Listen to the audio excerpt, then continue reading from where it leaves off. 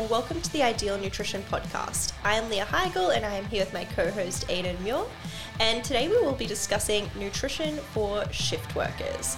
So I have like a ton of clients that are shift workers, a lot of nurses, police officers, all sorts of shift workers, and honestly, one of the hardest things about navigating nutrition for them is like logistically, how do we work around their schedule and make, everything fit them? It's definitely like it can be a little bit harder and a different approach to shift workers as compared to people that work a regular 9 to 5. So I think this episode is going to be particularly helpful for those people. But just generally, rather than us focusing on kind of all the downsides of shift work, what we want to do is just go through and talk about, well, what can we do to make this easier, and to kind of what nutrition interventions would we recommend? So I'm going to start with some thoughts on specific strategies that are common recommendations, because pretty much everybody who works in shift work will have heard some form of strategy or whatever they should do, whether this is coming from colleagues who have experience, etc., or whether it's even coming from, like, there's a common theme amongst employers of trying to be like, how do we make this better? How do we manage this? And they'll often provide some form of education around it and stuff like that. But I want to focus more on the like stronger recommendations of very specific strategies. So there's a few that I hear, and two, because I don't want to list heaps and heaps, I'm just going to list two and then we'll kind of talk through these two. So one is that we should change our intake based on stuff like insulin sensitivity at different times of the days, or other stuff like logical phrases that are chucked out there, like we shouldn't eat overnight because our body is meant to be sleeping and it isn't designed to digest food well at that time. I'm going to start with the insulin aspect and we'll cover the other aspects too, but starting with the insulin aspect. In non-shift workers, I don't do anything in relation to insulin sensitivity being different at different times of the day. We know from research that on average, insulin sensitivity is a bit higher in the morning than it is in the evening. So theoretically, you could start making strategies around that. But why don't I then? Why don't I do that for non-shift workers, and then I'll bring it back to shift workers? Basically, the research also shows that this doesn't matter for stuff like body composition if total calories and protein are the same. Otherwise, we would be seeing pretty clearly that people who eat more calories and more carbs earlier in the day having different body composition to those who do it later in the day. And you can find individual studies that make it look like this makes a difference, but when you put all of the research together, it comes out the same. And I personally believe that the same concept would apply for shift work. And okay, if we're not talking about body composition, we're talking about overall health and stuff like that, I can see potential relevance for situations like diabetes, for example. But then that leads to my next point of any changes that you make to account for these differences in insulin sensitivity is going to have a bigger impact on the big picture regardless. For example, using non-shift workers, if you stop eating carbs after 5 p.m. because insulin sensitivity is lower in the evening, you're probably going to reduce your carb and calorie intake. Vice versa, if you eat way less carbs when you're on an overnight shift, you're probably going to change your overall intake by a more significant amount than the actual change itself makes. So let's address the not sleeping overnight concept as well. So I think we have pretty similar thoughts on this and in terms of what you spoke about just then. But if you don't eat overnight during your shift and then you also try to sleep for ideally 8 hours a day, when do you actually get in time to eat? Like, when do you eat? You end up eating all of your food in this very condensed period of time, just so you can have, a normal calorie intake and meet your requirements. And depending on your goals, this can be a potential issue for many reasons. So just to kind of name a few that I come across is, well, not able to get enough calories in to meet your needs, obviously, if you're eating in a very condensed period of time.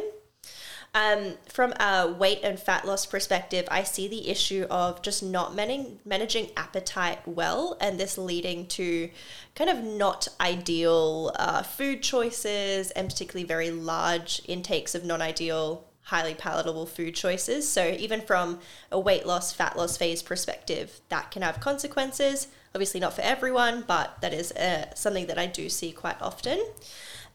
Digestive issues from eating so much in a very small window of time is always a possibility. And also just potentially big peaks and troughs in energy levels due to just consistent food and carb intake, especially if you're not eating throughout an entire shift. Like, your energy levels are probably going to be quite poor, and you're probably going to have to rely pretty heavily on caffeine, which is something that we will talk about as well. And honestly, probably a lot more could be said about this, but those are the kind of the main things I see as a general issue for operating in that way as a shift worker. Yeah. Like, using the condensed eating window, it's kind of like intermittent fasting, but you're shifting your fasting window to also include your entire work shift as well. Yeah. And it's like, I don't know, like, for some people that would be okay, but I think it's hard to put that as a broad scale, like, recommendation to every shift worker. 100%. I think there's so many reasons why it wouldn't work as well. Yeah. And touching on that, like, one of the things that's really hard for me with this topic is that some of these recommendations, like, broader than what we even just talked about, we just talked about two, but there's obviously heaps. I don't do anything with them, but that doesn't mean they're incorrect. They don't come from a place of merit or anything like that. Like, there's pros and cons, basically.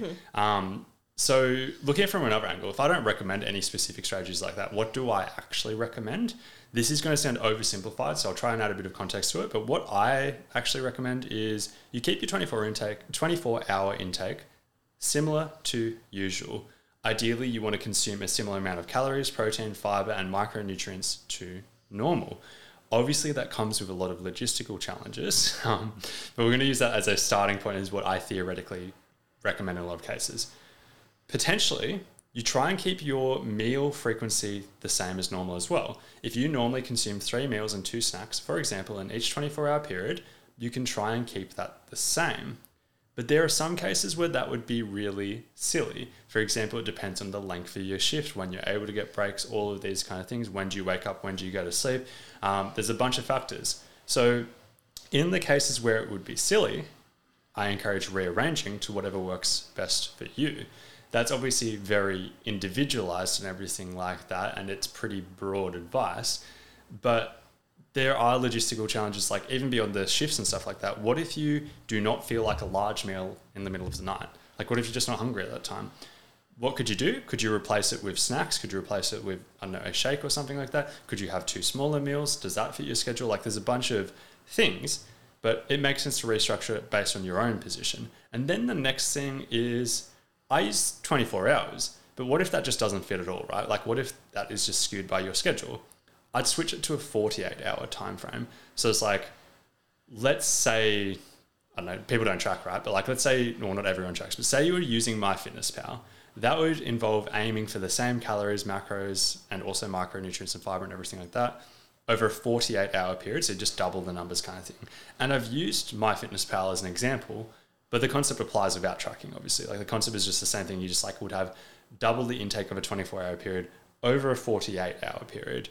It sounds complex when I put it like that, but it's just trying to keep things steady so that you end up with a roughly similar intake to what you would have been doing without the shift work. Yeah, and I find that protocol or that intervention particularly useful for people who are like shifting from like day shift to night shift, where they'll have like one really long day and one really short day. For them, it does make sense to have more food on the long day and less food on the short day, but over that 48-hour period, you know, it's like roughly the same amount. And it's not necessarily that you have to look at calories, but even like maybe one whole meal is shifted from one day to the other, and then like one day has like a meal less, and looking at just the meal frequency over that 48-hour period.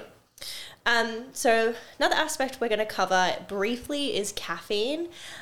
So even though caffeine does make it a lot easier to get through shift work and get through like a night shift particularly, I'd still follow similar principles of trying to keep it like around 6 hours away from going to bed. Like, sleep can already be an issue for shift workers, and you don't necessarily want to add on to that issue with caffeine usage on top. So ideally, you want to be, I suppose, ideally in a perfect world, fueling yourself well enough through your shift through food where caffeine doesn't have to be this kind of crux that you rely on. So then it doesn't, interfere with your sleep and then have this like cyclic domino effect where you're drinking so much caffeine, it's affecting your sleep, and then your need for more caffeine increases. So that's kind of where I stand on caffeine intake. Like, you can use it, but just be mindful of it.